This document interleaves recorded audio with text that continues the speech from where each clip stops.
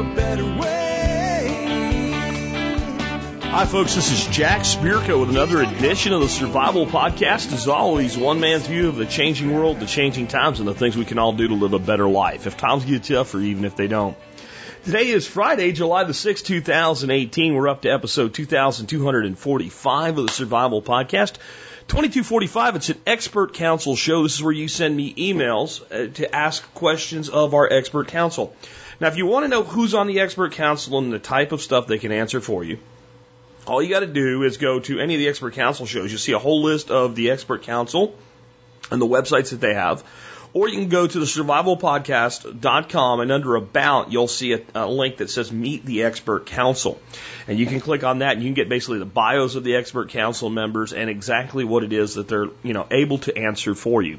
We're really blessed to have this group of people. There's like 14 or 15 expert council members that we have now. And man, they have an incredibly diverse array of knowledge that they're willing to share with us. Here's the stuff that we're going to talk about today and who we're going to talk about it with. First of all, we have questions on investing in the lithium market. It's kind of a white-hot space if you think about it. The largest building that's ever existed is being built right now. It's not done yet. It's the battery factory, the gigafactory that Tesla's building. And every one of those batteries has got rare earth elements going into it. And so that's a sector that we need to be looking at as investors. John Pugliano will talk about that. What about girdled trees? Sorry. So you put your trees out and a rabbit comes along, eats all the bark off of them. What do you do now that stuff's coming back from the roots, but not the tree that was grafted onto them? Nick Ferguson will talk about that. Dealing with a field that's overrun with pokeweed, or really any weed, even though this particular weed is pokeweed, with Ben Falk. How about the ins and outs of diagnostic code readers for cars and trucks with Charles, the humble mechanic Sandville? When to consider investing in real property as part of your investment portfolio with Nicole Awesome Sauce?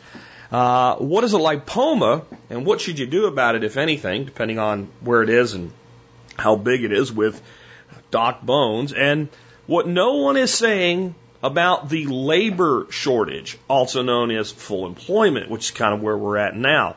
There's a lot of talk about it, good and bad. Both sides politically want to make a point using it, but what nobody seems to really be doing is saying, what will this lead to? And we've actually been talking about this for a long time, and it would honestly seem like this thing shows that myself and Mr. Pugliano have been wrong. No, it shows that we're right, and I'll explain how that is and what that's all about when we get to it. Before we get into your first call, I wanted to take one more time and remind you guys, tomorrow, 9 a.m., if you log into the MSB at 9 a.m., I honestly wouldn't wait till like 9:10 a.m. Central Standard Time. There'll be a link. That link will take you to a form. You fill out that form, and you reserve a ticket for the 10-year anniversary, the Survival Podcast 10-year anniversary. There's going to be 100 tickets available. The first 50 that get in can come for free. The second 50 can come for $25, which it's going to be more than worth it, I'll tell you that. We just looked at it and decided, we didn't want to limit it to 50. We were going to cover all the food costs for everybody, and moving it to 100, that was a suggestion from a lot of people. Specifically, I had a lot of people say, hey, I want to come, but I want to bring my wife. Could I buy an extra ticket or something like that? And I thought, I don't know, $25. If somebody don't want to spend $25, then they don't really want to come. And that stuff was coming from a lot of people who are traveling down here from places like Ohio and Virginia. I figure if you're going to want to travel that far to be here for this, $25 is not much of a hurdle. And what it'll let us do is what we really wanted to do. And that was, instead of just, providing a party, providing some other stuff like the cool shot glasses and some other stuff we're going to be giving away. All right, so just a quick reminder on that. Now we're going to get right into it. I have a question for John Pugliano on investing in the lithium market. Hello, TSP listeners. Today we have an investment question from Derek, and he's asking about what I think the long-term price of lithium is going to do. Now, he was interested in lithium back a couple years ago when he first heard Stephen Harris talk about the need for lithium as a result of new battery chemistries and the use for these batteries in electric vehicles. And then, of course, we saw the price skyrocket back in 2017. That price has come down. It's moderated some. Derek is wondering if this would be a good time to get into lithium. And then he also mentions that he'd read a Morgan Stanley report that said that by the year 2021, the price of lithium would be dropping by 45% because there would be a global oversupply of lithium. So he wants to know what my opinion is. Well, Derek, I'll answer that question specifically about lithium. But before I do, let's just talk about commodities in general. They go through classic boom and bust cycles. It's always going feast or famine, boom or bust. That's the nature of commodities. And so specifically to lithium, do I think long-term that it's a good investment? Well, I think it probably is, but it's not for the faint of heart. It should, like all commodities, compose just a very small portion of your overall investment portfolio. Since lithium and all commodities are very cyclical, it isn't necessarily something you want to invest in over long periods of time, because if you're investing just in the raw material itself, it generally doesn't pay a dividend. And if you're owning it when the prices are collapsing, then that bust cycle that you have to hold it through could be 5 or 10 years out before you see any profit, depending on how much oversupply there's been. I mean, even in the case of lithium, you're remembering back to maybe 2015 when the prices have really seemed like they've skyrocketed. But if you look back a little farther, you'll see that lithium really peaked with the overall super commodity cycle in around 2011. And so while it may seem that prices are up significantly since, say, 2016, had you been invested in lithium going back to 2011, you've probably lost maybe, 50, 75% of your investment. But again, that's the nature of commodities. Now, as far as investing in lithium over the short term, I actually think that we might be in a window now where there is a buying opportunity. What I'm currently invested in is an ETF called LIT, L-I-T. And I like this exchange-traded fund for several reasons. One reason is the timeliness of its price action. The fund was up probably 60% in 2017, but it's pulled back significantly since then. It's down probably 20-25% from its highs in January of this year. So I think that pullback has scared a lot of people and shaken out weaker hands. And over the last 3 months or so, the prices are trying to stabilize and get into a staging area. And with the price dropping 20-25% over these past 6 months, I think a lot of investors have given up, they've capitulated, and perhaps now is a time to buy into this ETF. Now, the other thing I like about LIT is that it's a diversified fund. It's diversified both geographically as well as the companies and the industries it invests in. So about 45% of its holdings are in the United States. There's 13% in Korea, 11% in Australia, 10% in Japan, 7% in Chile, and then the components that make it up as well are diversified. The fund invests in commodity chemical companies, automotive companies, companies that make electrical components or batteries, as well as the lithium mining companies themselves. So the fund invests in large mining companies like FMC and Albemarle. It's also invested in Panasonic's battery technology and even directly in Tesla. And so within the overall lithium industry and supply chain, LIT is pretty well diversified, and as I mentioned, I do own it. I think the window, the opportunity is there to get into the fund right now, but I do caution people. I'm just giving you my opinion. I'm not giving you specific investment advice, and if you should decide to purchase this ETF, make sure it's just a very small component of your overall portfolio, because the lithium industry is extremely volatile, particularly right now. If you look at Tesla just in the last week or so, its price has dropped some 20%. So if you're going to invest in commodities, and specifically if you're going to invest in the lithium industry, be prepared for some boom and bust cycles, and make sure the money that you're putting at risk is something that you can afford to lose should the bottom fall out of this market. Well, Derek, thanks for your question. If you'd like to hear more about my opinions about the stock market and general wealth building principles, please check out the Wealth Steading podcast. For the Expert Council, this is John Pugliano of Investable Wealth. Good stuff there from John. I don't have a lot to add. I'll just kind of endorse his tack that if you want to play in this market, then play more than just the raw commodity. play the companies using the commodity combined with the commodity itself. The price of lithium could go way down. And that could be really good for a company like Tesla. Tesla, by the way, I think currently is an overvalued stock because they haven't made a dime of profit yet. And some people point that out to why, well, they're doomed forever. Amazon didn't make any money for like its first 8 years of operation. And today it's one of the darlings of the stock market. And its profit margin is about 1.5%. But 1.5% on $1 trillion, which they're set to become $1 trillion company, and they may be able to actually eke out about a 2.5% profit over the next couple of years. 2.5% of $1 trillion is a shitload of money. So it's really important to think about how you're investing and not make it like, I'm going to go into lithium or I'm going to go into gold or what have you. It doesn't matter what it is. Being smart and diversifying. And remember, my view on diversity, and John's as well, is that when you look at your investment portfolio, it's not just like, oh, I'm diversifying because I have stocks and bonds. I have small cap and large cap. No.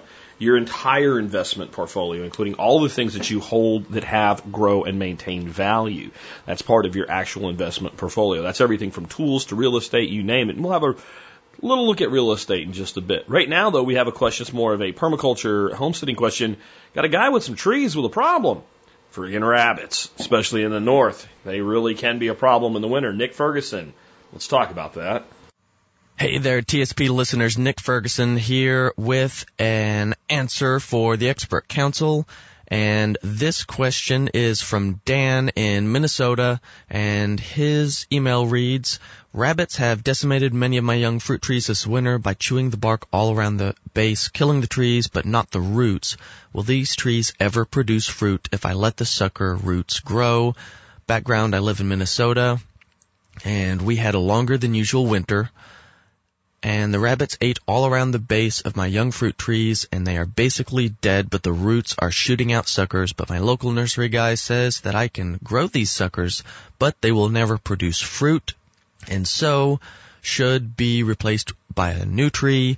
I want a second opinion. Thank you in advance for answering my question. Well, the short answer is they will produce fruit. It's not going to be the fruit of the cultivar that you planted because they probably killed everything above the graft. So, yes, they will produce the same type of tree. So if it's an apple, it's going to be an apple tree. It's probably going to just be the apple rootstock. And it won't produce good fruit normally. It might be fruit that you would want to eat. I don't know. So what you can do is either replace those trees or let them grow, train a single stick up, and you can graft onto that one. Or you could train multiple shoots up and graft individual cultivars onto each one of those. Personally, if it were me, seeing as how you've had this problem in the past, I would train a single stick up and I would graft a new cultivar, new scionwood, onto that. And I would have fruit trees that are going to grow really well because they have a more established root system. And what you can do is just get some tree protectors around those for next winter to protect them and keep that from happening again. So, man, I really hate that for you, but that is life with fruit trees. It just sometimes happens. So you can either replace them outright or you can let them grow and you can graft onto them and grow better established fruit trees in the future. I hope that helps, man. I'm Nick Ferguson from homegrownliberty.com. Do good things. I think it has a lot to do, too, with what kind of fruit it is, how the rootstock would produce for you. If it's a semi-dwarf apple, it's probably going to be that great of an apple. You're probably like EML7 or something like that. It is what it is. It's not great. If it's a full-size apple, it could very possibly be Antonovka apple stock, and it's a good apple. If it's if it was something that a small nurseryman made up, and instead of using a semi-dwarf or dwarf, they used a seed-grown rootstock, then it's probably going to produce, most apple seed actually produces a pretty damn good fruit apple. It may not be the kind of thing that would do well in a store, but in essence, I really agree with Nick. You probably either want to replace these or you want to graft onto them. And grafting onto them has some advantages. Replacing them also has some advantages. If you grow them out and graft them this year, you're not going to get anywhere near the growth you would get if you went out and simply got some new 1.5 or 2.5 year old trees and replanted them. If you have maybe not the ability to replant them all and only some, then maybe you pick the best ones to go with the graft on. Now, big thing, like you said, tree protectors or something. If you don't do this, you're going to have this problem every year. This is a common problem in northern climates. Young trees, rabbits just do this. The easiest and cheapest thing that I've found to do is you go out and you go to like one of the big box stores, and they sell this, it's like for French drains, and you can either have perforated holes or it can be solid, and it's black plastic 4-inch. It comes in big rolls. That's the stuff I'm talking about. And, one roll of that could do, dozens of trees. And you cut a piece of that stuff about 12 inches long, and you can cut it with a razor knife.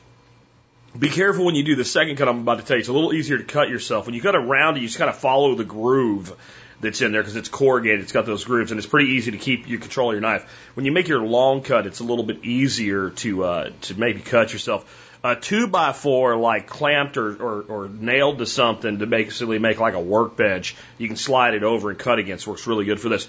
Cut a slit down it, and just cut it all the way down so you can pull it open. And then just take that and put that around your tree. And pull a little bit of dirt back and pack a little dirt around the bottom, and just do that in your winters. And I mean, really, it doesn't hurt nothing to have that there all the time. And then by the time your trees get big enough to where, they need some space from that thing, you really ain't going to have this problem anymore. These bunnies like these young trees. That's the ones they do this to. And the way that stuff is, it's pretty giving. Even if you, forgot about it for 10 years or something, it's kind of just going to grow itself open. I don't recommend leaving it there once you get up to enough size to not need it anymore. But that's the cheapest thing I know, rather than buying something that's purpose-built for it and costs more money. Next, I have another homesteading, gardening, permaculture question. This one for Ben Falk on dealing with pokeweed. Hey, Jack and all. Ben Falk on Whole Systems Design. The question from Jason in Maryland. It's a great question. I'll start off by saying the specific plant pokeweed we don't really deal with here. I don't have much experience with it personally, but I have some important things for you to keep in mind. And I do encourage you to look into pokeweed specifically, but there's a lot of important principles here that are really usually missed when people are dealing with quote-unquote plant invasions. Basically a situation where there's abuse and abandonment. And this is to a T, perfect example of, quote, plant invasions. The land's been abused and it's been abandoned multiple times. And that, as you sound like destroys a place in a significant way. And plants respond by being part of the overall life response on the planet, which is to heal the situation and bring back a greater level of health. So whatever plant it is, whether it's pokeweed or black locust in certain situations or whatever enemy we have that we make for ourselves with these quote-unquote invasions, they're there for a reason. And they are doing important work. Now, that being said, we might not want the entire property to be that plant, which you don't, and it's 13 acres, and it sounds like it's just completely covered in this one plant. You want to find out what it's doing to the site. Pokeweed will have certain ways that it impacts soil. A lot of very dispersive and quick-growing aggressive plants are nitrogen-fixing and otherwise build soil very well. Chances are pokeweed does that. If it's putting up that much biomass quickly, it's doing that anyways, especially if you chop and drop it and keep it in place to build organic matter, which is going to be good for whatever you choose to grow there next. I would probably, in this situation, I wouldn't use chemicals either, because the cure can be worse than the disease in those situations for sure. I would probably have heavy black tarps like EPDM scrap liner, and you can buy pallets of them for cheap in salvage online. They're worth it. You'll use them for so many things, especially in the veggie garden. You can lay them down, and in a year or two, I can't imagine more than that, maybe 3 years if it's a crazy plant, you will kill that plant if it's under a heavy black polymer. This EPDM and the really heavy flat roofing materials that you can buy salvage by the pallet or get them sometimes scrap for free won't blow around on you very easily, especially if you weight them down a little, but they're very heavy, some of them, depending what you get. And they'll vaporize that plant, and then you can plant into it what you want in kind of a roving, like free-range cell of fencing type of approach. And you probably want to plant some plants that are pretty aggressive. I would choose plants that meet your goals, but then evaluate it for plants that are quick growing, that get up quickly so they can shade out the pokeweed or otherwise exist, next to a whole mess of pokeweed. But definitely also check out sites. What do they become after pokeweed? We forget when we're in these battling plant invasions that no plant community is forever. No plant community is permanent, and we go to war on all these plants thinking we can move the succession along, or that we should, when these plants are playing a key role and are also not permanent. They all, no plant community's been permanent ever. So they're all part of a larger succession. So what succeeds it? Look into those plants. There might be, chances are, very useful plants in that category, and try to see places where that's happened already. Chances are they'll be in your area. And try to also look at what kind of ecosystems you have before a pokeweed invasion. You might have to talk to people to find that. And, the word invasion is worth mentioning. It's so easy to use in there. I used it, but it's really it's indicative of a problematic and an unfortunate and unproductive way of looking at plants, and it's so ensconced in our language and way of thinking that even those of us like myself who realize we have to work a better way with land than to think in terms in the plant invasion terms and invasion biology terms, but it's very ensconced within our frame of view, and I just encourage you to really look at this situation in a very large context and in a truly ecological way, and check out some of the works about plant invasions, quote unquote, that are out there, like David Theodoropoulos' book, and especially Dower Ryan's book, Beyond the War on Invasive Plants, I think is the name of that. Good luck to you, and it sounds like an exciting challenge, and be thankful there's plants that really want to thrive there, and it's not a wasteland with nothing growing, because you have tons of opportunity in the fact that that's the case. Thanks a lot. And next up, we have a question for Charles, the humble mechanic Sandville, on code readers, things that you can plug into your car to help with diagnostics and things like that. Charles, take it away. What's going on, TSP? It's Charles from HumbleMechanic.com taking your car-related questions. This one comes in from JR. JR wants to know, what are the ins and outs of vehicle code readers? The details, looking for a code reader to add to my diagnostic toolkit. Current vehicles are a 2013 Sierra 1500 and a 2011 Lincoln MKZ, and I'll most likely stay with the domestic world. What's a good brand to trust in the market and can be as future-proof as possible? Are there any that read out information on screen that might hook up to Wi-Fi in your home network? Basically looking to diagnose small issues at home that don't involve cherry pickers and lifts.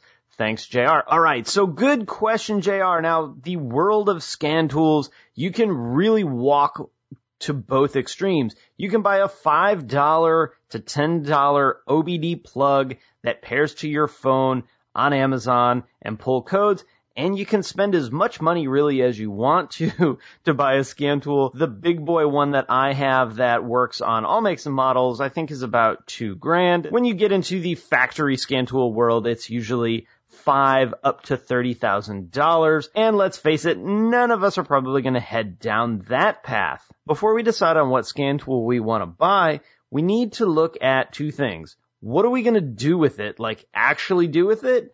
And what's our budget? Again, you can spend as much money as you really want to here. Since the budget is up to you, let's talk about what we're going to do with it. You mentioned light diagnosis, so pulling codes and probably looking at the data around those codes. That'll probably lead us to a Google search for the issue and hope that it's maybe a common problem and we can find a solution, or taking a stab at replacing the part that the fault is related to. Maybe simply clearing the fault out and seeing if it comes back, which can be a pretty reasonable thing actually, or deciding whether or not maybe this is outside your skill set and taking it into the shop. The thing I want to caution a little bit though on pulling fault codes is you have to understand what that fault code actually is. The code is simply an identifier of a system that hasn't passed its test.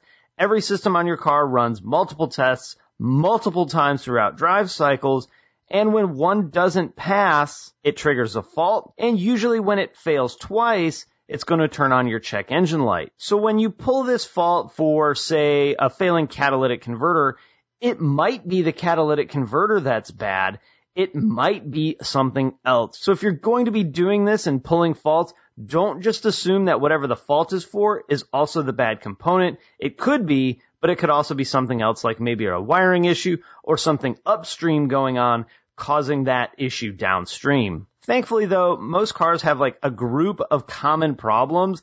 And if your check engine light comes on, it's more than likely going to be one of those things that's very easily Google searched and found. Again, just be really careful with shotgunning parts at it, chasing that fault code. As far as who to trust, it's important to understand that the information that you're getting in that scan tool when you plug it into your car doesn't have a whole lot to do with the scan tool. It's more about the car. That information is coming from the vehicle's computer, so it should be the same really no matter what, especially when we're talking about engine performance type stuff. Now, if you compare that $5 code reader to that $6,000 factory scan tool, you might get a little bit different information, but that fault code and its structure has got to be the same no matter what scan tool you use. So as long as the unit itself works good, the information is going to be reliable. Now, I primarily work on VWs and Audis, so the scan tools that I have and I use all the time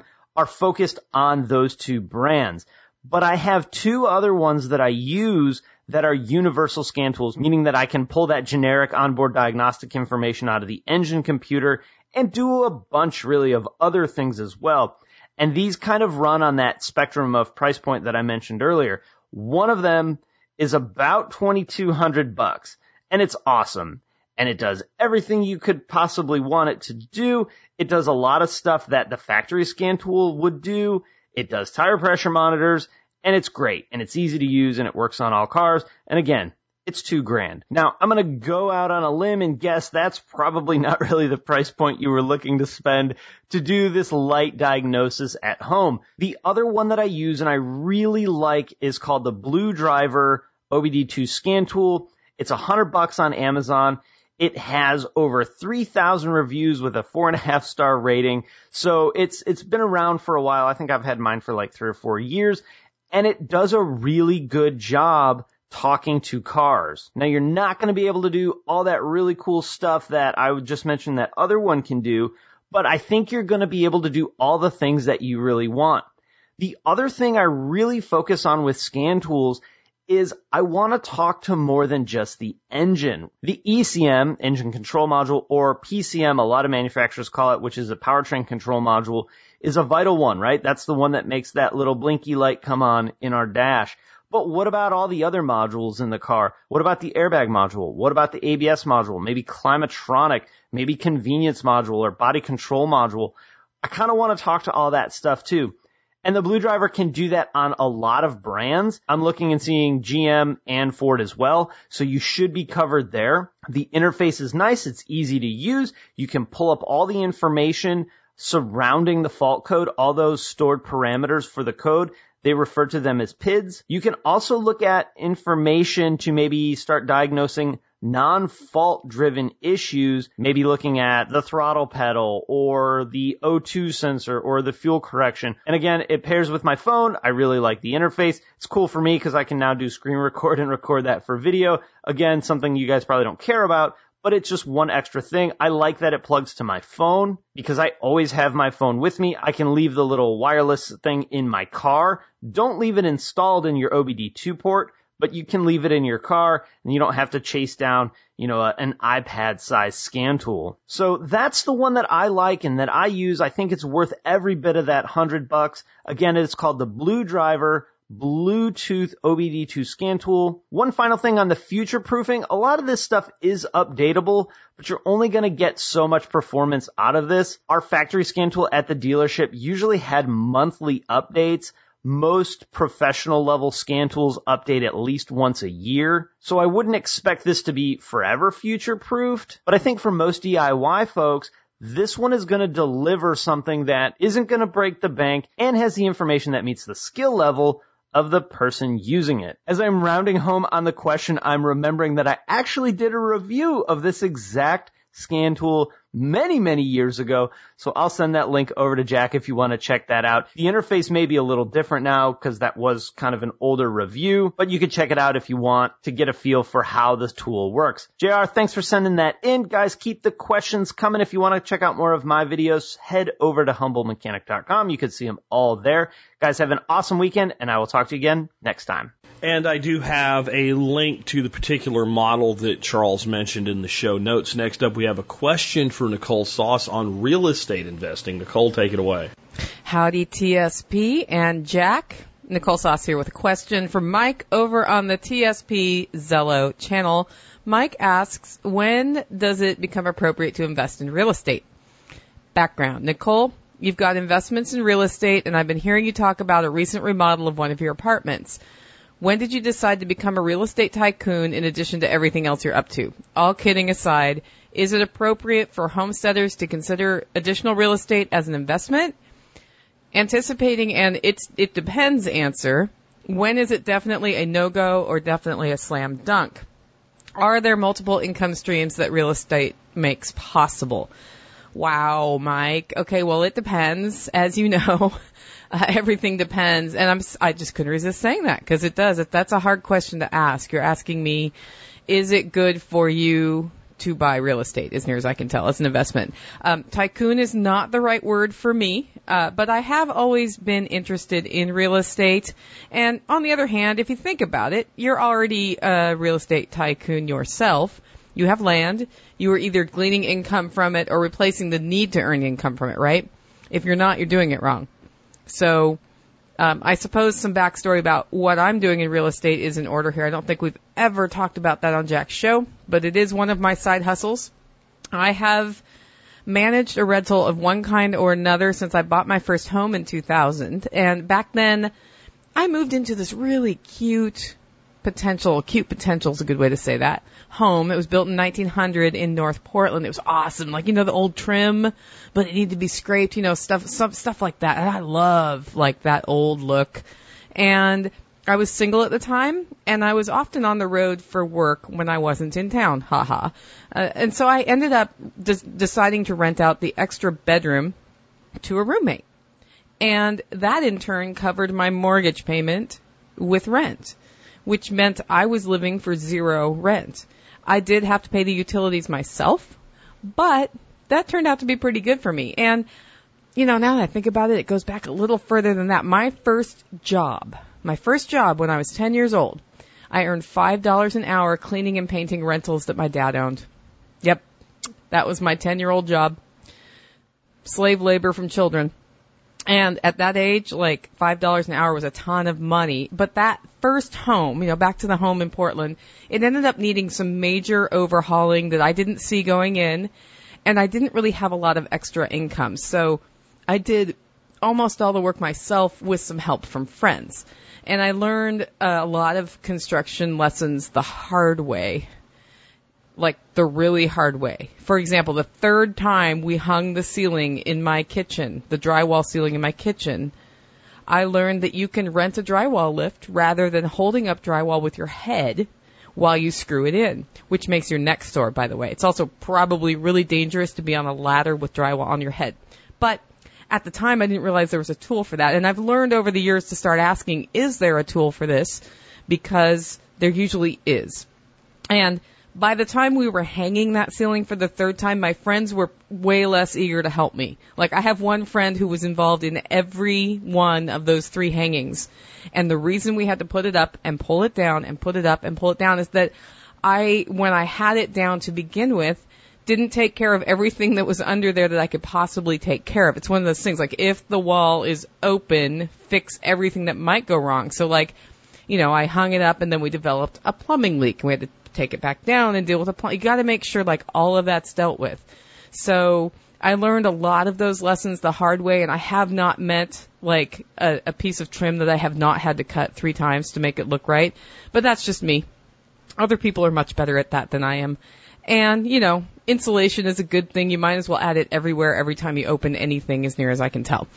So, while I'm not by any means a tycoon, I am also not frightened of getting my hands dirty, and I don't mind looking at the core problem to fix it in the long run, as long as I have the budget for materials, and I usually have a pretty good idea of what something is going to cost. And if you've heard me talking about the drain problem I have in my current home, the reason I'm not getting into the core problem there is I don't have the money put aside yet to buy all the materials I know I'm going to have to buy. So that's something I'm kicking the can down the road with a patch, which you sometimes have to do. In answer to your question about when I decided to add rental properties to my wealth building strategy, it was during that time in North Portland. For 6-ish years in that home, I was able to live first mortgage free, then mortgage and utility free, simply by adding a roommate or two. And I was single, so it didn't matter. Along the way, I read Rich Dad, Poor Dad very carefully. I helped a friend manage his rentals to learn more about the trade. I learned about careful screening and good contracts. I learned some of those lessons the hard way. I discovered a now defunct mortgage interest write-off. It's gone on rentals. And then I moved to Tennessee, and I landed in, like, this state full of things for sale for not very much money compared to the Oregon market, and a rental market that was becoming increasingly tight. And when I moved here, I just started studying this market very carefully. Unfortunately, I could only afford one property, which brings us to your next question. Is it appropriate for homesteaders to consider additional real estate as an investment? Totally appropriate to consider. I mean, it's appropriate to consider anything, right? But this really does, like, the decision depends on you, your budget, what you like to do with your time, how the numbers work out, and so forth. You cannot be emotional about this decision at all. You just can't. It's a business decision. Jack has done several segments and at least one episode on how he approaches real estate. And one of the key things that I always appreciate about his advice on this is you can't let your emotions get in the way. And you need to buy low and sell high, right? It's a very simple game. Those are the rules right there. And Jack has also said that being a landlord is not for him. And you know what? I bet he has avoided years of heartache being upside down in a property, fixing a friggin' toilet because he couldn't afford to hire a plumber because he's made that decision for him. So I think this is a decision that has two parts, and one is the business part, and the other one is it for you? Because you don't want to jump into this if you hate real estate or hate working on places. So when is it definitely a no-go or a slam dunk? I don't think it's ever a slam dunk if you hate real estate. It's never a slam dunk. If you hate working on things, if you're unwilling to learn the basics of home building and finance, even if the numbers are good, if you're going to be totally hands-off, real estate is probably not for you. That's just my opinion. I mean, I know people who have a different view on this. It's also a no-go if you hate fixing things, unless you're going in with the kind of capital that most homesteaders don't have. It's also a no-go if you don't like to be an asshole or can't be an asshole. If you're going to go into real estate, you need to learn to be an asshole. So when is it a slam dunk, you ask? I'm not sure anything's a slam dunk, really. But, you know, it's kind of like stocks. Like, when is that a slam dunk? If you find something that's at a good price in an area that can support a flip or has a good rental market, that you can make a profit on, you might be onto something. I'm not sure it's a slam dunk, but you might be onto something. And I've made some decent money at real estate in the following ways. One, appreciation. My Portland home, that one I started with, tripled in value because I got really lucky. Total luck on that one, guys. And the neighborhood it was in gentrified. Was it worth the many hours of updating and hanging that ceiling 3 times and the sleepless nights when there were shootings outside my door, the safety patrols, sitting as neighborhood association chair, the street fair organizing and street art projects? Was it worth all that?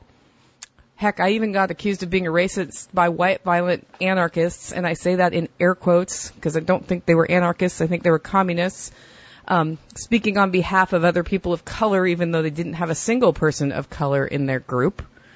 But I was the racist because I thought it was a good idea that kids could play outside without witnessing sex acts or gang violence. I thought that was something that was appropriate for kids, and apparently that was racist. But anyway, for me, yeah, it was worth it. I learned a lot about people, communities, organizing, and home repair during that time, and that set me up for success here on my homestead because I get into things and I get over my head here all the time, but, I look back to then and I'm like, well, at least I learned how to wire stuff or whatever it is. And I made some really good friends. Another thing that you can look at is building equity. A lot of people talk about building equity. And I would say my appreciation on the house it's crossover, right? I built equity because I was super lucky and the house ended up worth a lot more. And I didn't really pay my own mortgage that whole time. But I think going into something like that, counting on equity building is like buying Bitcoin and counting on it going up in a week, right? You can't do it. You have to look really carefully at that. I know people who lose money or break even monthly on their rentals so they can quote-unquote build equity in a property. That's not something I'd ever do because you could just as well end up upside down in that property because of a big housing market crash.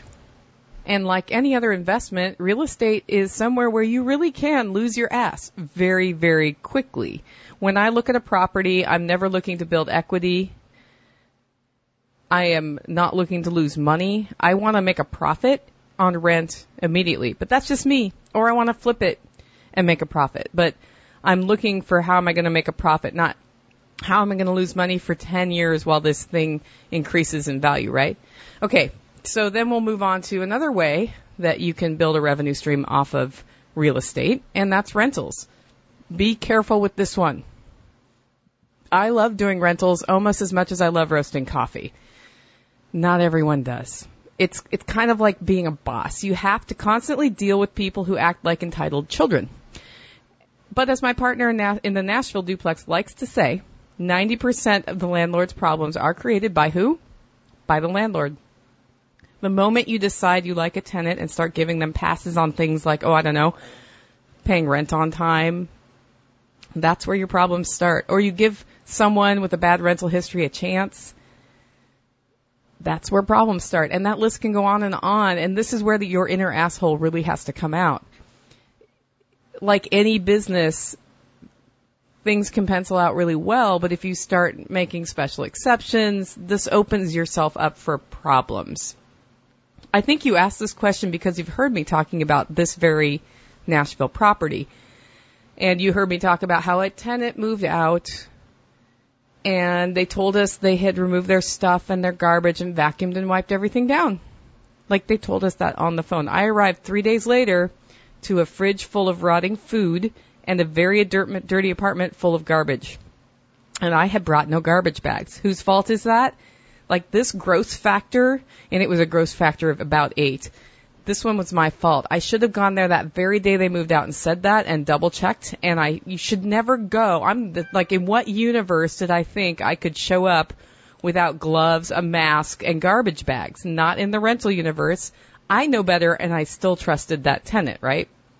At the same time, what we're doing there is putting about $5,000 in to make the apartment nicer and then doubling the rent to market rates in that area. So for the next 4 to 6 weeks, I'm going to go into Nashville about every other day work on the place, get it ready, and then I get this long tail payoff in the form of rent every month, which gives me a check every month. So what could possibly go wrong? I'll tell you what could go wrong.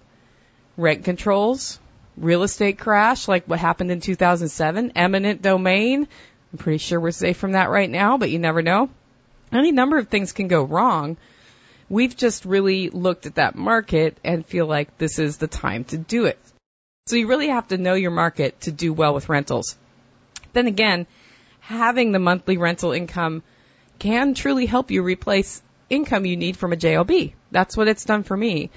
Where part of our strategy here in transitioning, onto the homestead is to have multiple streams of income that recur. And that's one of mine just happens to be rental income, real estate. So like anything, you need to go into this eyes wide open, do your research. I think you should find a way to test the waters, then pull the trigger or don't. Okay, now another way you can make money is flipping. This requires a good understanding of your real estate market, what it will take to update a place, and the means to get the work done efficiently. And right now, in Tennessee, finding contractors is very hard. Very, very hard. But it's also a really good time to make some money. So again, this is where if you have relationships in place, you're ahead of everybody else, and you might want to look at flipping. Or if you can do the work yourself, same thing. If you can buy something and update it while living in it, as I've done over the years, that's another, it's kind of like flipping, but not the same. But it's nice if you do the living in it thing to have a plan in place that you get it done and then actually get to enjoy some of the updates before you move out. I had a couple places where I got it done and sold it. And I was like, it would have been really nice to live in a place that did not have open walls for the last 5 years, right? So just keep that in mind. Flipping houses is something that requires a really good understanding of the real estate market, and you do open yourself up to a risk of a sudden correction in the market like we had in 2007. And, bluntly, I have never flipped a house quickly. So anybody who's listening to this who does the quick flip, I'd love to hear your thoughts on what you should consider before flipping a house. Maybe in the comments of the show. I think it would be interesting to go down that path. I've always done more the buy it, live in it, fix it up, and sell it for more money. Okay, so then lastly, another way to make money on real estate is Airbnb or anything like that, right? So this isn't really different than doing a rental. The only difference is you're going through a third party on that, and you add an element of being a host or hostess to the mix. We run several things through Airbnb or Hip Camp on our property, and that's because we can stand people for up to a week no matter how annoying they are. Not quite, but almost. And every long-term renter we have had here on our property has ended up being a problem, either through their cleaning habits, their animals, or their lying. Like we had a guy here who lied about smoking, and he smoked inside, which is totally verboten at our property. And we had to redo the whole inside because it just reeked of cigarettes. I had to get rid of all the furniture. It was awful. And that's because he was there for 6 months, right? If he'd been there for a week and done some smoking inside, I probably could have washed the walls and gotten away with it. Nope. It was soaked in. It was bad. And I had been riding his butt about smoking the whole time and should have kicked him out sooner. And that brings us back to the asshole thing, right? I needed to be an asshole sooner. I've learned a lot of my asshole lessons that way. That cost me money. So I love getting extra income from Airbnb, and in fact have a delightful couple in it right now who I'm hoping will come up later and hang out by the fire around the aquaponics system and tell us stories. So Airbnb can be really fun, especially if you like that social interaction. Anyway, this is by no means the end of an answer to your question. There is only so much you can cover in 10 minutes, and I have to say I do pay someone to do my taxes so that all the real estate stuff and depreciation and all that is done right, which is another expense you need to figure into your formula. But I hope this gives you a place to start thinking about it and, deciding if you're the real estate type and if real estate is an income stream for you. For me, it is. But note, I live in a very small, simple home that needs lots of updating right now, and my rentals are mostly nicer than where I live. If I had all of the capital that are in my rentals in this house, I'd have a really nice house. And that's a trade-off that I've made in exchange for the monthly rental income for those places that makes this place, well, it's about to make this place more than free, right? And that means then a little more freedom for me. Again, I guess I should say I'm not a financial advisor. I'm just sharing my perspective on real estate. So take it with a grain of salt. So I hope that covers things for you, Mike. And Jack, it's really great to have you back at the microphone. We missed you while you were gone, but really glad you got some time away. As always, thanks for helping us all to live a better life. And TSPers, any of you thinking about real estate, I cannot stress enough that you need to go read Rich Dad, Poor Dad. Read it twice. Read it when you are able to concentrate on the lessons there. And then evaluate if real estate is really for you or not, or if you should be spending your efforts somewhere else. If you want to know more about me, head on over to livingfreeintennessee.com. And if you need some of the best beans for summer, cold brew, guess what? We've got them. We've got them at hollerroast.com, HOLLERROAST.com. I had a chef tell me today that mine is the only coffee he's ever had that he likes to drink black. That was interesting feedback. Anyway, if you do that, don't forget to log in and grab your MSB discount code before you come over there. Okay, friends, make it a great week. So, Nicole mentions that I am not a fan of being a landlord, and I'm not. That doesn't mean I'm not a fan of investing in real estate. It means I'm not a fan of being a landlord. Landlord rental is really not something I ever want to do again, not because it requires a lot of work. I think this is what you need to understand. Other than investing in something like a security where you basically look at something and say, hey, I believe this stock's going to go up in value or something like that. There's a lot of work that should be done to make that decision. But in the end, once you buy that security, let's say you buy a dividend-producing stock, and as long as that company makes money, you get a dividend distribution and you get whatever increase in equity, and you don't have to do anything. It's probably a good idea to keep an eye on it in the market sector as a whole, but you don't have to worry about something breaking. You don't have to go and collect from somebody that didn't pay a bill. You don't have to worry about any type of significant insurances, though there are certain things you can do when you're investing to create some insurance for yourself that generally rich people do and poor people don't. But you get the point, like, being a real estate investor requires work.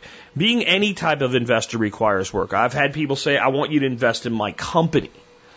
And sometimes I'll at least look at the company, and this is what I'm really looking to. Well, if you can show me purchase orders you have, and you just need capital to fulfill that purchase order, then we can work out some sort of short-term loan arrangement somewhere, like right now we'd be talking a number of a 10% return. And then I can loan you that money with contingencies and things along the lines of I know when I'm going to get paid and we're going to sign a contract that says that and things like that. I don't want to buy into your business because it's not my business, and I don't want to be a passive partner in a business, and I don't want to invest in a business I'm not really great at. So that requires work. And I think the problem is so many businesses out there and so many sectors out there where somebody can make a lot of money have become known for that, and people make a lot of money selling how to become rich in real estate or whatever. And a lot of times there's people that never made any money in it, or the money they did make in it, they didn't make the way that they talk about making money with it. She mentioned Robert Kiyosaki and Rich Dad, Poor Dad, etc. Robert Kiyosaki did not make money in real estate by going to his uncle and borrowing money. He didn't make money in real estate by buying property with no money down. He made money in real estate because his family actually had some money to get started with. But, it's a lot easier to sell making money in real estate with no money down than it is to sell, if you work really hard first and have some money, I can show you how to make some more money in real estate. And then there's a lot of things that go with that. And so Nicole mentioned numbers, but I want to talk about what I mean when I say numbers have to be right. I am actually considering, and I have been for 6 months now, and I haven't actually done it yet, which tells you how long my due diligence lasts when I'm evaluating something, going into a new real estate investment. And this investment is not a bug-out location in the middle of nowhere. No, it would actually be a property on the coast of Texas, on the Gulf Coast. And I've considered this because I have started looking at renting properties down there, short-term rentals, 1 week type things, Airbnb. And as I did that, I started looking at what's available, how much it costs. And then when you do that, you say, well, like, if I wanted to book that in July and it's like May, Could I? So you go to book this property, even though you're not going to, you just kind of want to see what it would cost because it says, from 186 or from 286 or whatever. Well, it's seasonable. So, how much is it going to cost me in July versus September? And you get to July and there's like 3 days available. You go to August, there's like 4 days available. You go to September, there's like half the month available. You go into October and there's like all but 3 days available. Well, when you do that, you start looking at what the property's renting for. You do some basic math. You understand the property tax situation, the elevated cost of insurance is down there, and you go, well, this person is doing well. Because the only reason that property's not available for rental is they're using it themselves, and they're only going to do it so much when they have this type of a property, or somebody's renting it. And if somebody's renting it, they have cash flow. And then it's not hard to work out that cash flow. You figure out, well, this is how much Airbnb takes. And one of my big concerns was cleaning. So I looked at every single one of them. In addition to that charge, has a cleaning fee, somewhere in the neighborhood of $150 to $200 for a cleaning fee. Oh. So I started checking into it. Apparently, where there's lots of Airbnb homes like the Gulf Coast of Texas, there's companies that have now, the market will provide. They exist for one purpose, to clean Airbnb properties. That's all they do. Really? And then you find out what they charge, and gee, that number looks awful familiar. So I start building an Excel spreadsheet model. I do not have enough information yet. I'm going to have to take the horrible burden on of going down and renting a couple of properties, seeing what they're like, seeing how they're maintained, talking to people that live there, seeing what they think of the fact that people like me are renting stuff like that and showing up. How many of them are also renters? How many are full-time residents? How bad does it get in the low season? What are you really paying for your insurance? And go fishing while I'm at it. But my best estimate right now is under the worst circumstances that I can buy a house somewhere in the $300,000 to $400,000 range and pay for it as though I'm buying it for $100,000. That is a 75% return. That is not buying a house and having somebody else pay all the equity for you. And it's not without risk. And it's not without cost. But it is without being a landlord because people come and people go. And over time you build a book of business with people that don't abuse your house. And somebody else has to clean it up. And if somebody's not doing a good job, since the market's good enough that there's multiple companies doing this, you have more than one person you can depend on to hire to out-task that too. Does that mean I am going to do this? No. Does that mean you should do this? No. What I will do, and this is what Nicole was talking about when she talked about not being emotional. There's a big part of me that likes this idea. I'll have my own friggin' beach house. I can go down there whenever I want. And I can go fishing. And I can go crabbing. And it'll be cool. And I'll be building my future value. I'll be building my retirement. When I get old, I can either sell the damn place, make a bunch of money when I do, or when I get really old, if I decide that I don't want to run 3 acres anymore, maybe we move down there. There's a lot of good with owning a coastal property. I could plant citrus down there, for God's sakes. Okay? All of that shit is fine to create the interest. I will build a financial model. Once that financial model is built, I'll put it away. I'll wait a week. I will come back and I will look at that financial model that I built as though my friend brought it to me and said, will you audit this for me? And I will audit it. I will go through everything that I did with fresh eyes as though, okay, well, why did you say that the rental frequency for this property would be about 60%? Why did you say that? Well, I know why I said that. No, I want to go find it again. And I know it sounds like, man, that sounds laborious. It is. But what am I doing? Protecting my underlying investment. That is my first thing when I'm going to invest in anything. I want to protect my underlying investment. I am not putting money on a craps table. I am not putting money on a roulette table. I have no protection of my underlying investment that way. So I'm going to protect my underlying investment by ensuring that under my worst estimations, that I would buy this house the way the numbers worked out if I was just buying it for myself. Because right now, if I could go down to the Texas coast and find a 3 to 4 bedroom house in a 1,600 square foot range on the water for $100,000, I'd have one, even if I didn't rent it out. That's, for me, in that particular investment, that's protecting my underlying investment. And here's the secret. It doesn't matter if it's real estate. It doesn't matter if it's a business. It doesn't matter if it's a loan. It doesn't matter if it's a security. This is how the wealthy invest or employ people to invest on their behalf. Protect my underlying principal. Earn me a fair rate of return. I want an exit strategy. All of those things have to line up, and then the financial model has to work, and it has to work when you put it together and you're making your assumptions and what have you. And at some point, you do have to make certain assumptions and certain guesses. But then when you put it away and come back, when you're not excited about it, and you go over it, like somebody brought it to you and said, I'm about to put my money in here, tell me what I'm not seeing, you have to audit your own shit that way. And then and only then do you make a decision to proceed. Doesn't matter what it is. Next up, I have a question here on a thing called a lipoma for old Doc Bones. Bones, take it away, bro. Hi, Joe Alton, MD here, also known as Dr. Bones of doomandbloom.net, where you'll find over 1,000 articles, videos, and podcasts on medical preparedness for any disaster. I'm also the co-author of the 2017 Book Excellence Award winner in medicine, The Survival Medicine Handbook, the essential guide for when medical help is not on the way. Today's question for the expert council is from Kay, who asks, would you surgically remove a fatty lipoma cyst? I noticed a lump on the back part of my arm back in February. It's a bigger cyst, maybe about the size of a large grape, and deep, but no pain is associated with it. Anyway, I watched it for a few months to see if it would go away or change. It's not gone away, but I do think it's gotten smaller since it's less noticeable when I raise my arm over my head and look in the mirror, which is how I first noted it. I had an ultrasound on it a couple of weeks ago. They say it's just a fatty lipoma cyst. I can either leave it or have it surgically removed. So, back to the original question, would you surgically remove a cyst that isn't bothering you?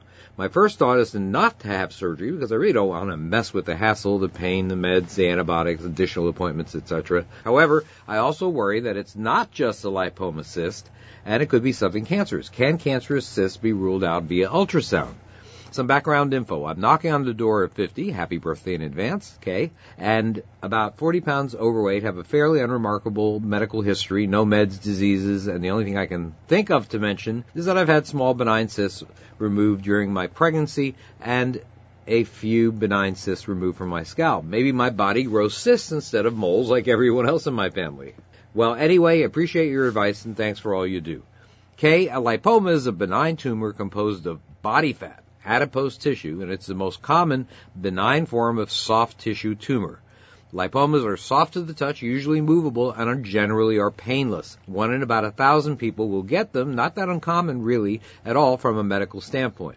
The fact that you've had it since at least February and that it hasn't been growing, may even be becoming smaller, suggests that it isn't something that will cause more than cosmetic issues, unless it impinges on a joint, let's say. Lipomas that start off benign don't become cancer, although a cancerous tumor known as a liposarcoma can mimic it for a time until it's obvious that it's growing quickly.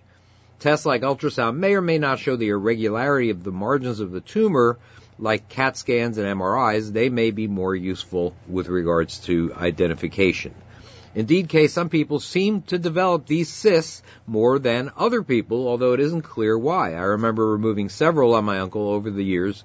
For you, honestly, I can't see your lipoma, but generally speaking, I would leave it alone unless it bothers you. Always have your doctor check it out every time that you have an exam. This is Joe Alton, MD, that old Dr. Bones, wishing you the best of health in good times or bad. Thanks for listening. Hey, besides getting a copy of our award-winning 3rd edition of the Survival Medicine Handbook, don't forget to check out our entire line of medical kits and supplies at store.doomandbloom.net. You'll be glad you did. Oh, don't forget, the Member Support Brigade gets a discount on everything on our store. So for my piece today, I wanted to go into a topic that we're hearing a lot about. This is on CNBC. It says the U.S. labor shortage is reaching a critical point. Let me read a little of the article to you. America's labor shortage is approaching epidemic proportions, and it could be employers who end up paying. A report on Thursday from ADP and Moody's Analytics casts an even brighter light on what is becoming one of the most important economic stories of 2018. The difficulty employers are having in finding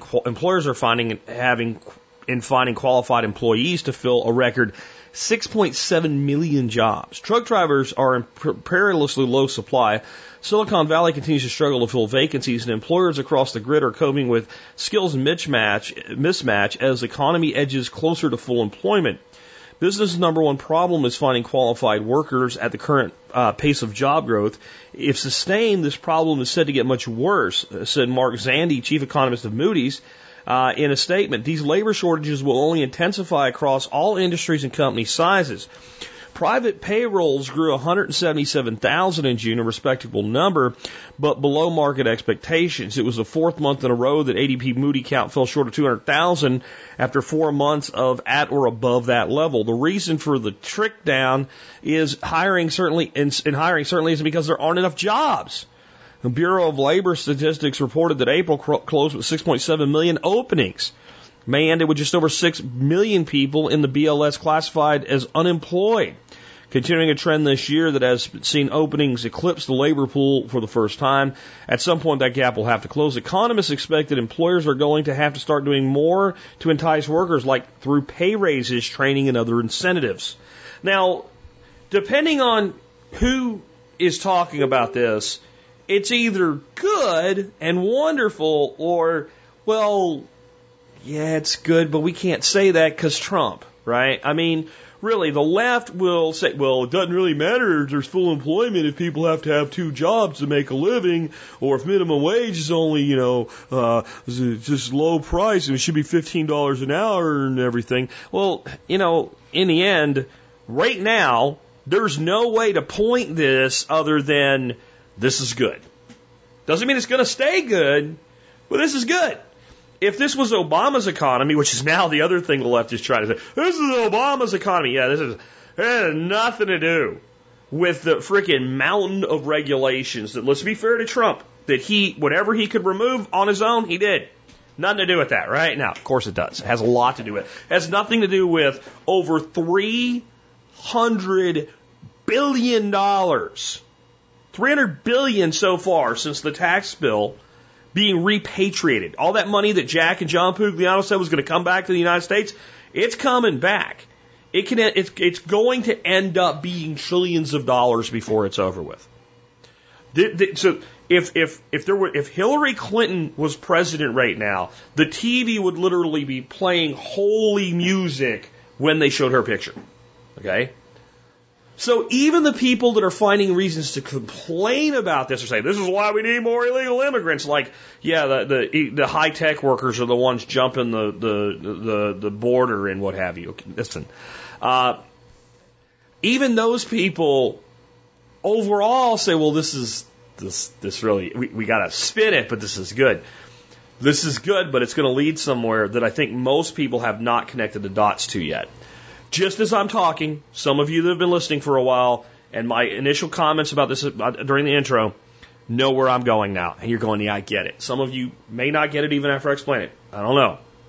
It's really easy to see, though, if you'll open your mind and and the reason I even talked about this politics, so we can get it out of the way. Put all that shit on the shelf. No matter what side you're on, it'll be there later. Put it on the shelf. Let's look at this from a technical analysis standpoint. One of the things that John Pugliano and I have been talking about is automation, putting people out of work. And all of these different places and all of these different skill sets where bots and software and robots and everything else is going to take away jobs. And you might look at this now and say, holy crap, were John and Jack wrong. Look at this. We're at essentially full employment. There's more jobs than people. Instead of more people than jobs, and most people alive today, I'm not going to say no one alive today, most people alive today have never seen that in their lifetimes. You don't remember a time when that was true. If you grew up in the 70s and the 80s, you remember a totally different dynamic than that. When people talk about the Great Recession of 2008, If you were paying attention, you were old enough to pay attention in the 1970s, you're like, oh, that was a decade. It was a terrible, awful decade. For the country as a whole, it was horrible economically here. It made Japan look like they're doing really good right now for the average person. That's how, I mean, it was stagflation. It was terrible. And so you understand that it can be a lot worse and it can be a lot better in a lot of different ways, depending on what area you're in and what have you.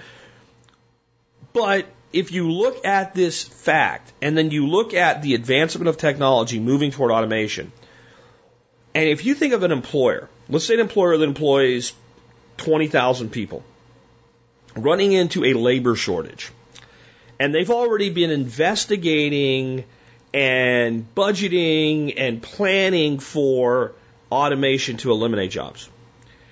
And at this point, they've held back because, gee, some people in the company actually do have a conscience. I mean, I sold a product, or actually a company that I was the chief operations officer for, sold a product. I really wasn't in the sales side of things there. But we had a product that could eliminate from a company like AT&T like 300 engineers. Software product. It would put 300 engineers out of business in a year after implementing it. And it was a little bit of a hard sell because they really didn't want to get rid of those people. A lot of those higher end engineers that I'm talking about had been in the company a long time. And some of them were the ones, you know, you had to get past to get to somebody to sell the product to. So it was a bit of a challenge.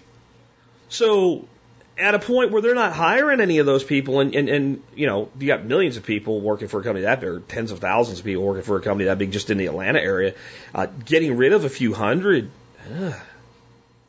people don't want to do it. Then there's a cost. Maybe it pays back in the long term, but there's an upfront cost. Then there's the uncertainty. Will it really work? Then there's a transitional period.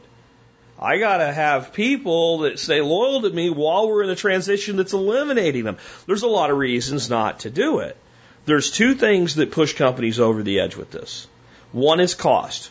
When cost becomes so low and it becomes so easy to do that there's no reason not to try it, they try it. And the other is, I need to get more done, and I don't care what I pay, I can't get the people. This is the crossover. You're looking at it right now. This will probably be the last time we see an employment market like this in the lives of most adults. I don't know what's going to happen 50 years from now. I really don't. But we're probably not going to see this type of a boom again when we come down the other side of this. Because this is the path that leads to the widespread automation that we've been talking about for 2.5, 3 years. Because why wouldn't it? Why wouldn't it? Let's see. Let's think of every single sector we can think of, and let's do 3 or 4 of them so we don't run the show for hours and hours and hours today, and go ahead and get wrapped up on this. But just think of a couple sectors. You're a trucking company. You've been watching Tesla and other companies with these automated and autonomous trucks. And, you know, they have some problems and they're still working some kinks out and you don't want the liability of it or whatever. But now you're at a point where you need to hire 500 drivers and you can only find 50. Are you going to start looking at this technology a little harder or not? Okay. You're a tech company. You do software development. You know that there's certain bots and automation tools and things like that can automate a lot of what your software engineers do and reduce the number of software engineers that you have. Up until now, you have been of the opinion that it makes a hell of a lot of sense to have that human eye on all those things because that's going to be your differentiator in your product line. And besides, hell, you can get another one of them from India and they're not that expensive. You now need to hire 50 software engineers and you can only find 5 that are qualified to do the job. Are you willing to invest in technology, which is what you build, by the way, that will let the people you have do more with less? At this point, you kind of have to, don't you? If you can only find 5 of the 50 you're looking for, and that's the situation companies are in right now, don't you have to start looking for ways to make the 5 be able to do what the 50 would? Let's think of another thing. Because they're saying, well, there's a labor shortage for people that want to pick avocados. It's all because of Trump. So never mind Obama deported more people than any president in the history of the United States. Okay? It's Trump, because I hate Trump, and a MAGA hat did it, whatever. There's a shortage of avocado pickers. Could it just be there's a shortage of labor? But if you are an avocado farmer, and you've always had these people that fill up a basket of avocados at a piecework rate, and for whatever reason it is, it doesn't matter, you need 1,000 pickers in your fields, and you can only get 500. Are you going to start investing in automation to do more with less people? Especially if you think you're looking at a trend and that 500 might become 200 and eventually 100. Are you now willing to make the investment? So I guess I would say, what sector would you be in with a labor shortage in the state of technology evolution right now where you wouldn't consider the technological solution to your problem that is a solution of a labor shortage? If you have a restaurant chain and you need more servers, but hey, you saw all these kiosks that these chain restaurants are putting in, and you realize that you can basically eliminate servers, and instead of having for every, let's say, 3 servers, you have 1 food runner. You basically have 1 food runner for the same number of tables that 3 servers and 1 food runner did, and the machine does all the work. And you need 500 servers because you have a big chain restaurant and you can only find 100. Are you going to look to technology as your solution? You see what I'm saying? And there are certain jobs that are a little more difficult to automate than others, but we're getting to a point where almost all of this stuff can be automated. If you build cars, might you not eventually start eliminating the mechanic by the design itself? If we designed the car to be serviced by robots, it could be. The reason robots don't service cars right now is because, well, even if you're looking at a Ford, servicing this one, that one, and the other one is different. What if they were designed to be serviced uniformly? Don't you think you could build a system where when a customer brought their car in, or your own car that's a subscription service car, drives itself in to get serviced, that it pulls in and then there's a lift that just automatically knows, oh, this is a model XYZ, and it goes, and it just sets the lift exactly where it needs to be, and an arm comes out, and it off comes an oil filter, hood pops open, right? You can't automate it opening hood on a car, and glug, glug, glug, glug, a certain amount of oil goes in there, thing comes out, checks all the tire. Well, the car already knows what the tire pressure is. It just tells the machine, and it just adjusts the tire pressure. A little laser beam comes out and examines the tires. I don't even need a mechanic now to do an oil change. You don't think but why would you do that right now? Mechanics are useful. They're available. But what happens when you need 100 mechanics and you can only find 10? And you see a trend as a company. At some point, does not this shortage of labor actually hasten the technology evolution? And the answer is, of course, it does. Don't you start taking in your truck drivers and say, well, these automated trucks, actually what they're best suited for is OTR work, over the road, long distance.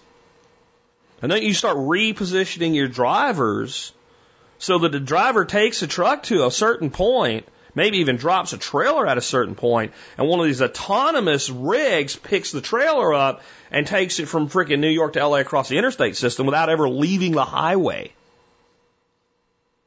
And then it gets to a docking station in LA and an actual driver pulls a rig up under there. Now that driver is picking up 7 or 8 trailers a day, doing local connections.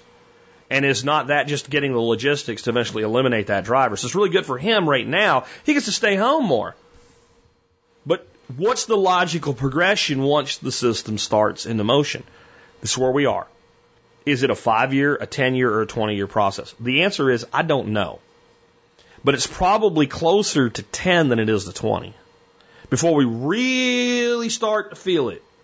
Before it starts to swing the other way. And let me tell you something else. No matter how this automation thing works out, the more an economy booms, the worse the pain of the next downturn is. And we've probably never seen an economy boom like this before. And that's not like, I'm mad that Trump is successful, so I have to point out the bad part. I'm anti-political in these types of evaluations. This is just reality. We live in a boom and bust cycle. That's the reality.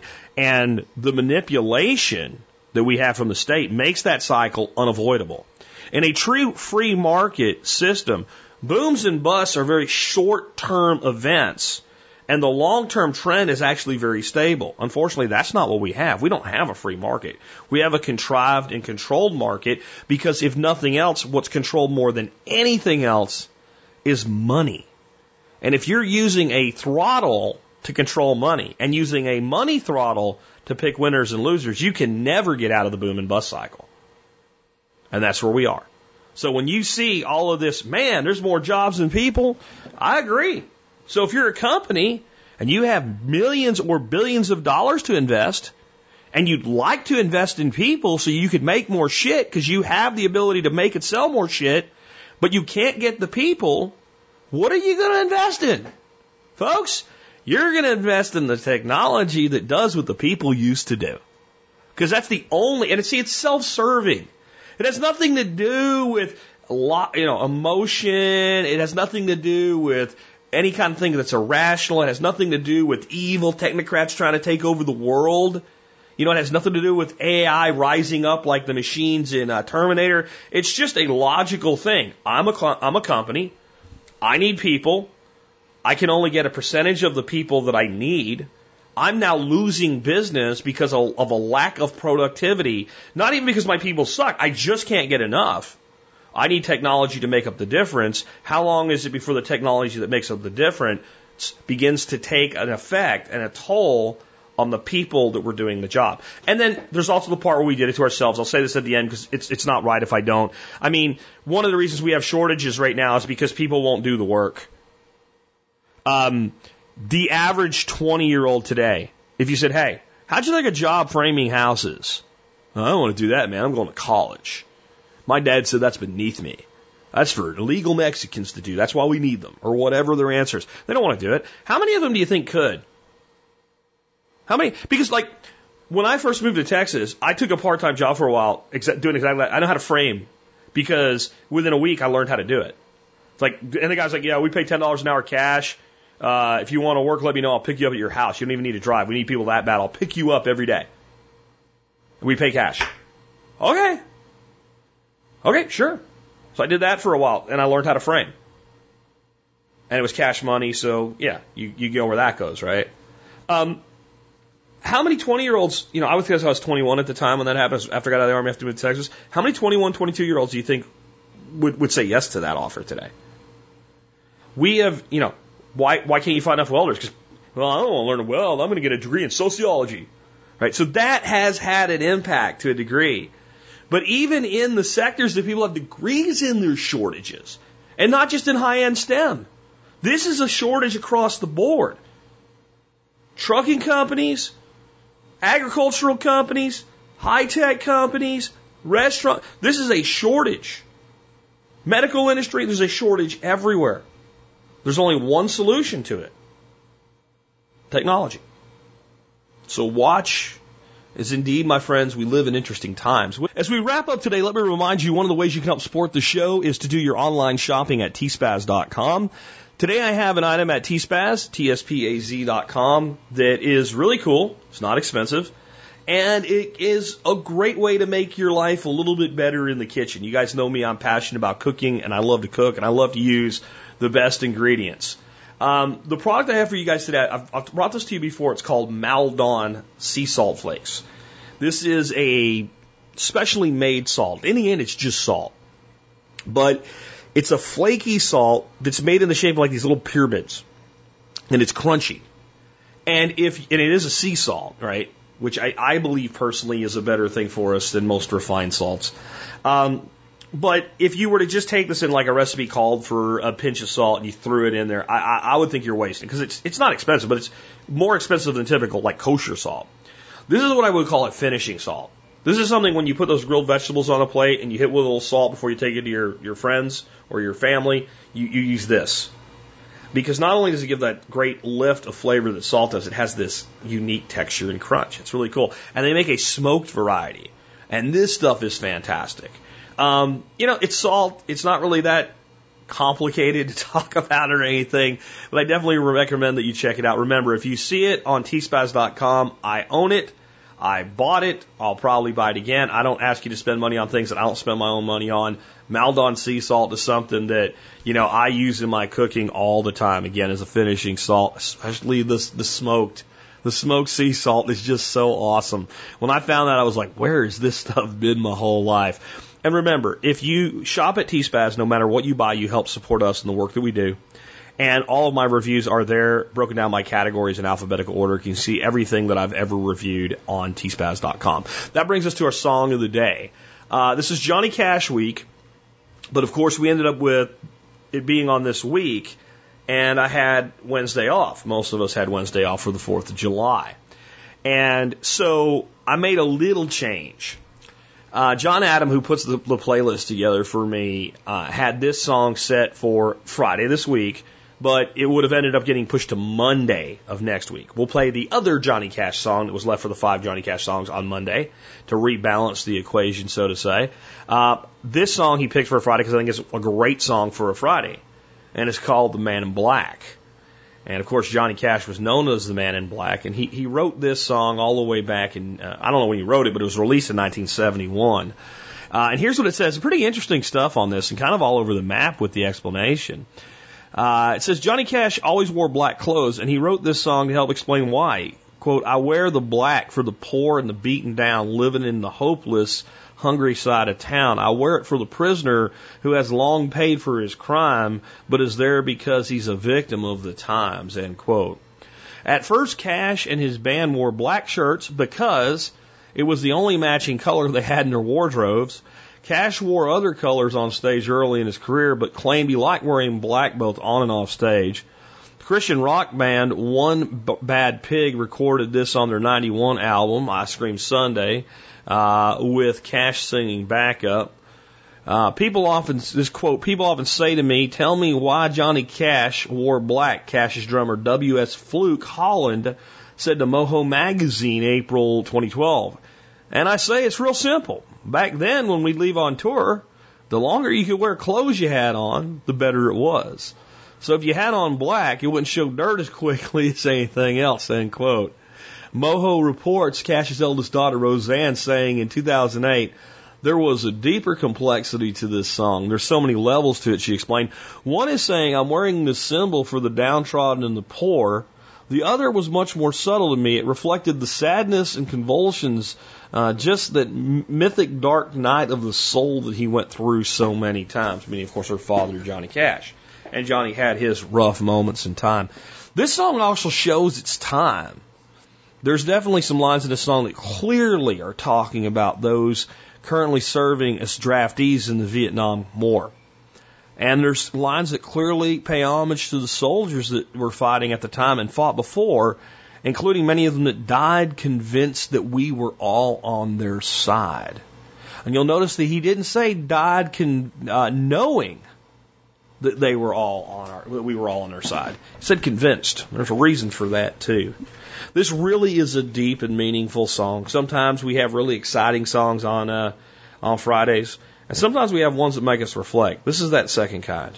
With that, I do hope you enjoy your weekend. This has been Jack Spirko with another edition of the Survival Podcast, helping you figure out how to live that better life if times get tough or even if they don't. Well, you wonder why I always dress in black, why you never see bright colors on my back, and why does my appearance seem to have a somber tone? Well, there's a reason for the things that I have on. I wear the black for the poor and the beaten down, living in the hopeless, hungry side of town. I wear it for the prisoner who has long paid for his crime, but is there because he's a victim of the time. I wear the black for those who've never read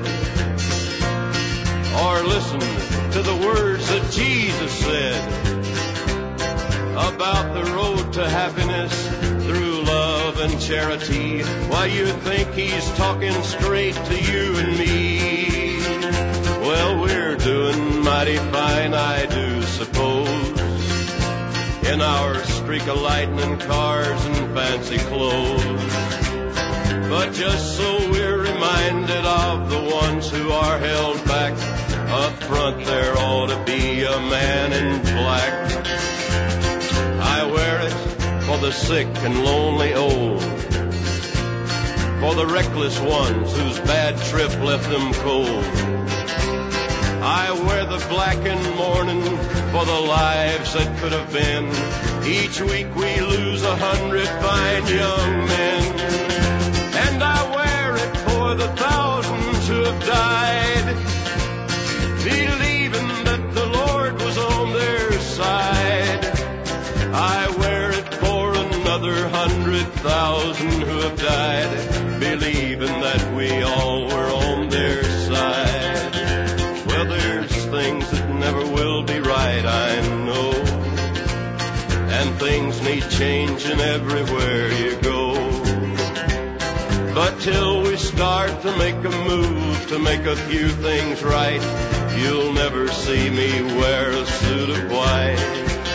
Oh, I'd love to wear a rainbow every day and tell the world that everything's okay.